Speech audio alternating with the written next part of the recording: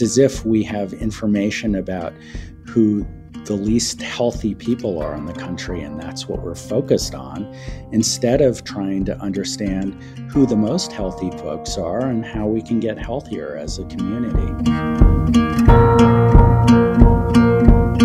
Welcome to this episode of the Keynotes Podcast. I'm Marcus Chavez, the Communications Director for the Keystone Policy Center. I hope you were able to join us for our last episode on the report we released last year called Colorado's Missing Year. The report gathered and analyzed the admittedly limited publicly available data to assess education in Colorado in the wake of the COVID-19 pandemic.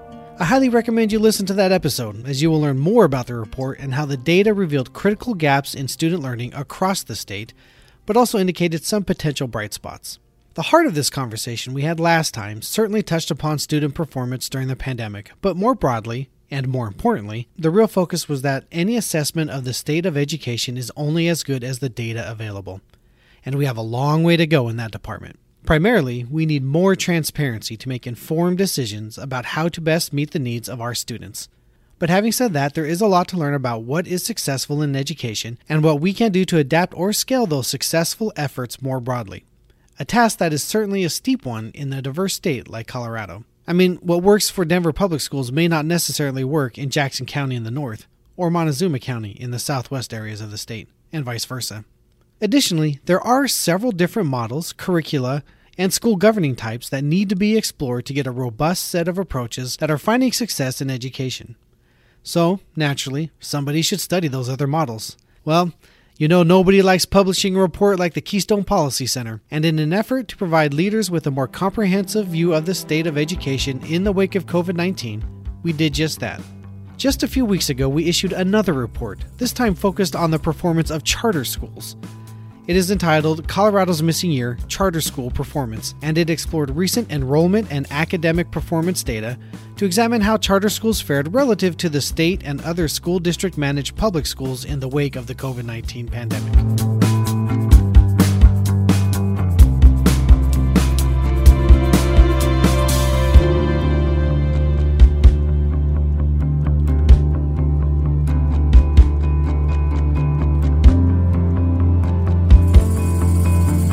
Most of you listening to this podcast will know that one of the main defining characteristics of a charter school compared to district-run schools is governance.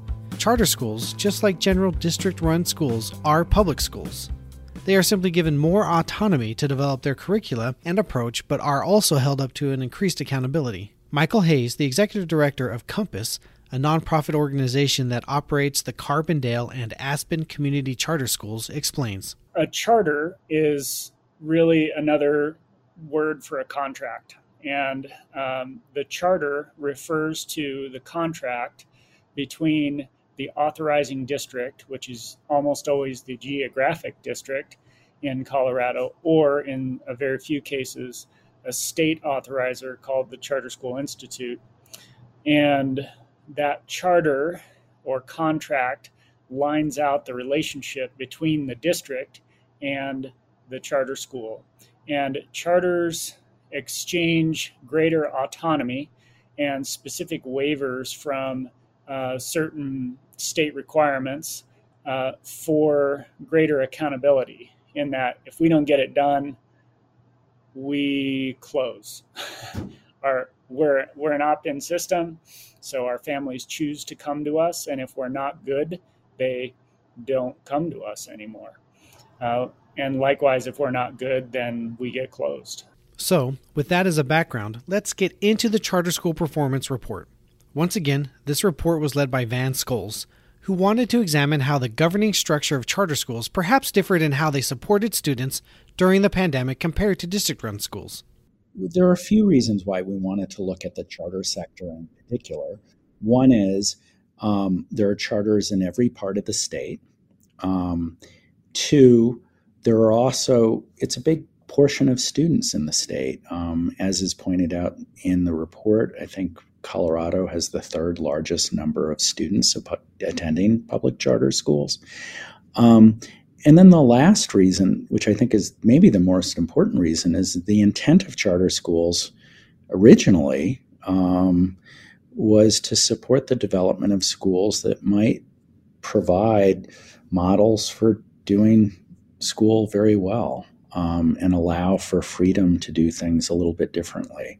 And so we were interested in trying to understand if that played out in the data related to what happened to schooling during the pandemic.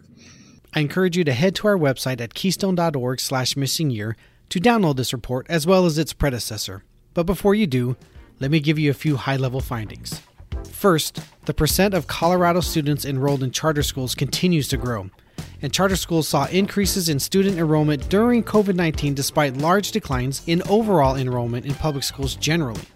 Additionally, on average, charter schools had higher rates of student participation in statewide assessments of academic performance in literacy and math in the most recent year.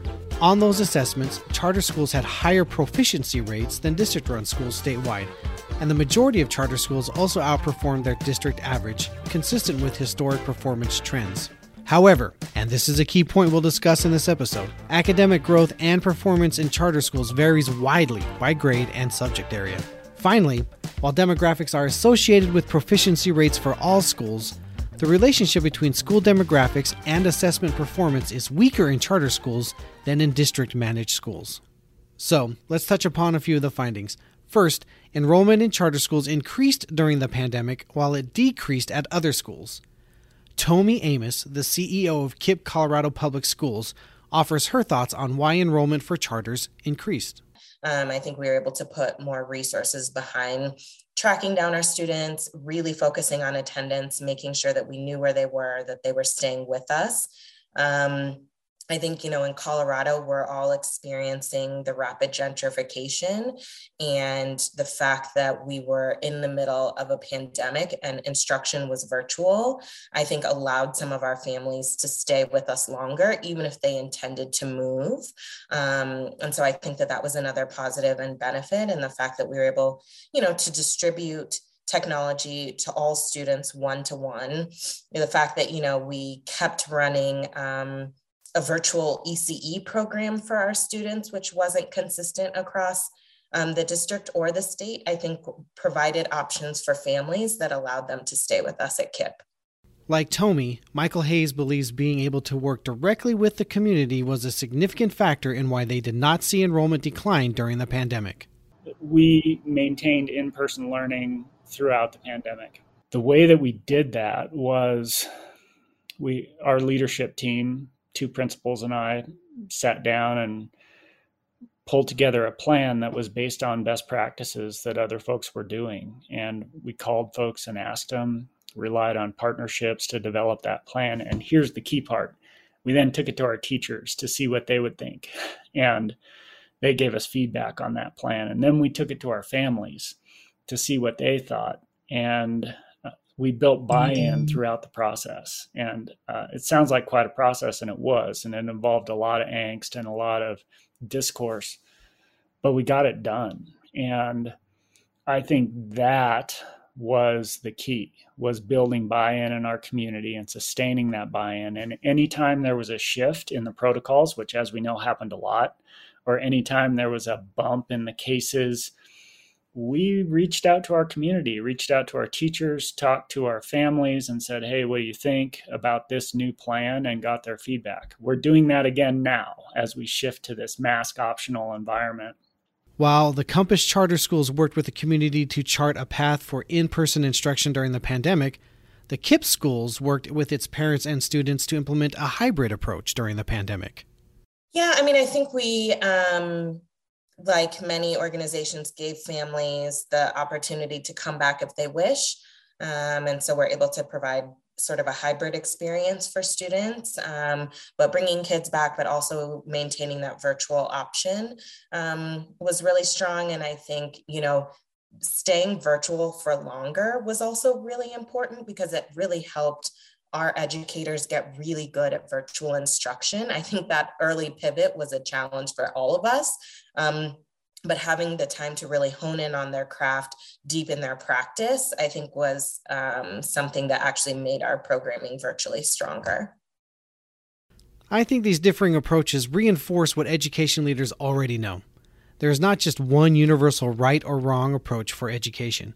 But a tailored approach that is developed with buy-in from local stakeholders is what really drives effective education. It is in this area that charter schools were able to find success.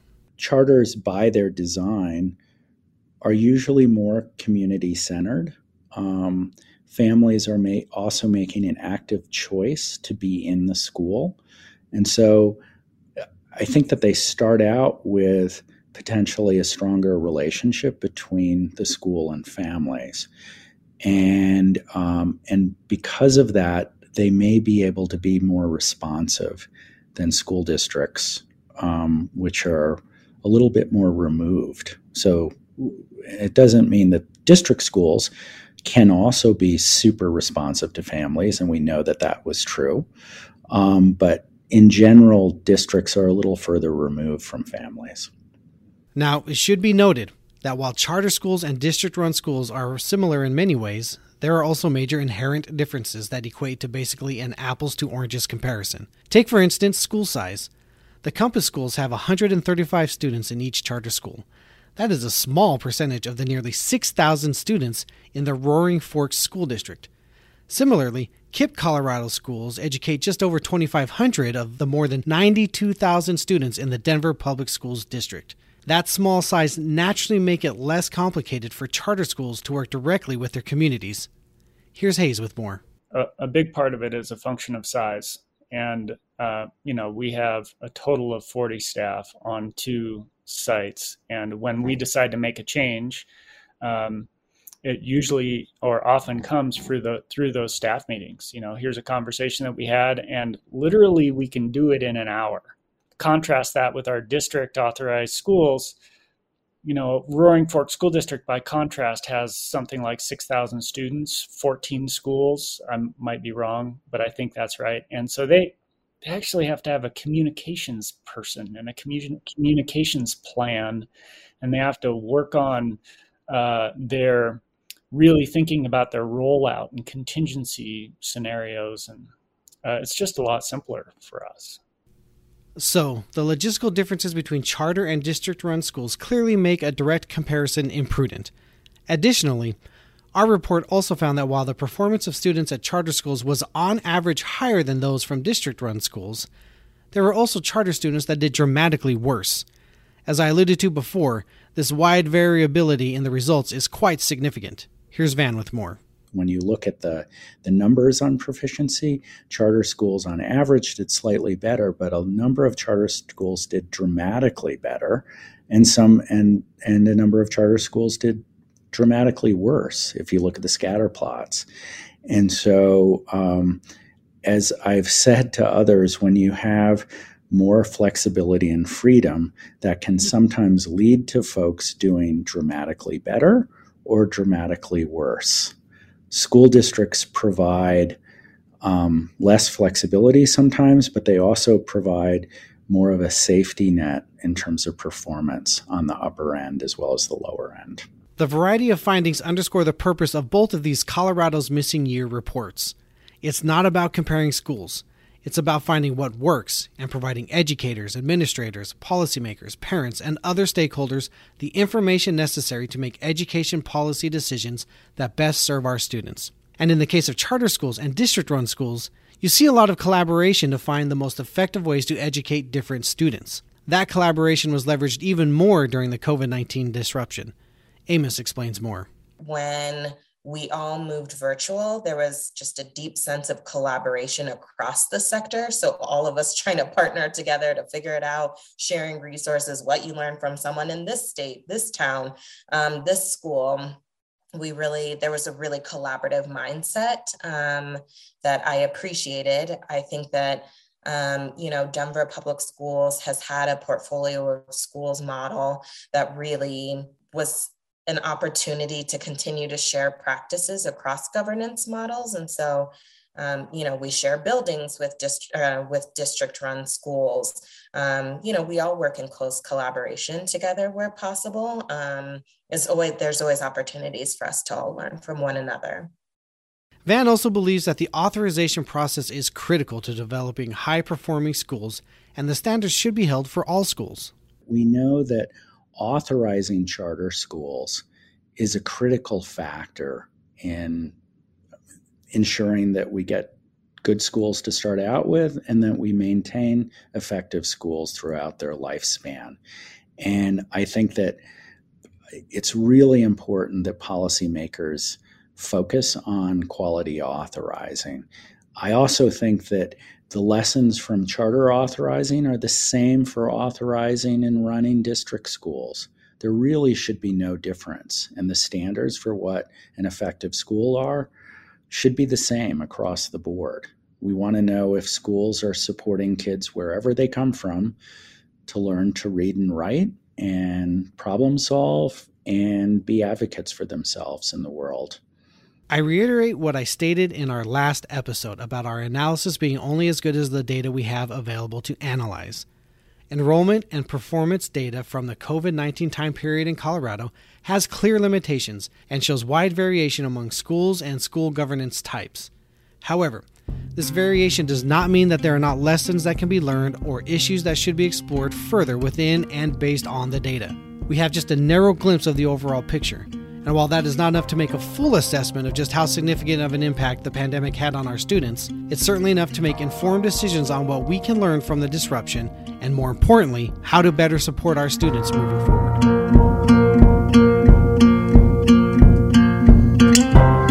Keynotes is a production of the Keystone Policy Center, a 501c3 nonprofit organization based out of Keystone, Colorado, which for more than 45 years has empowered leaders to reach common higher ground. This episode has been made possible by a contribution from the Denver Foundation. If you would like to offer feedback about the podcast or suggest topics for future episodes, please email me at mchavez@keystone.org.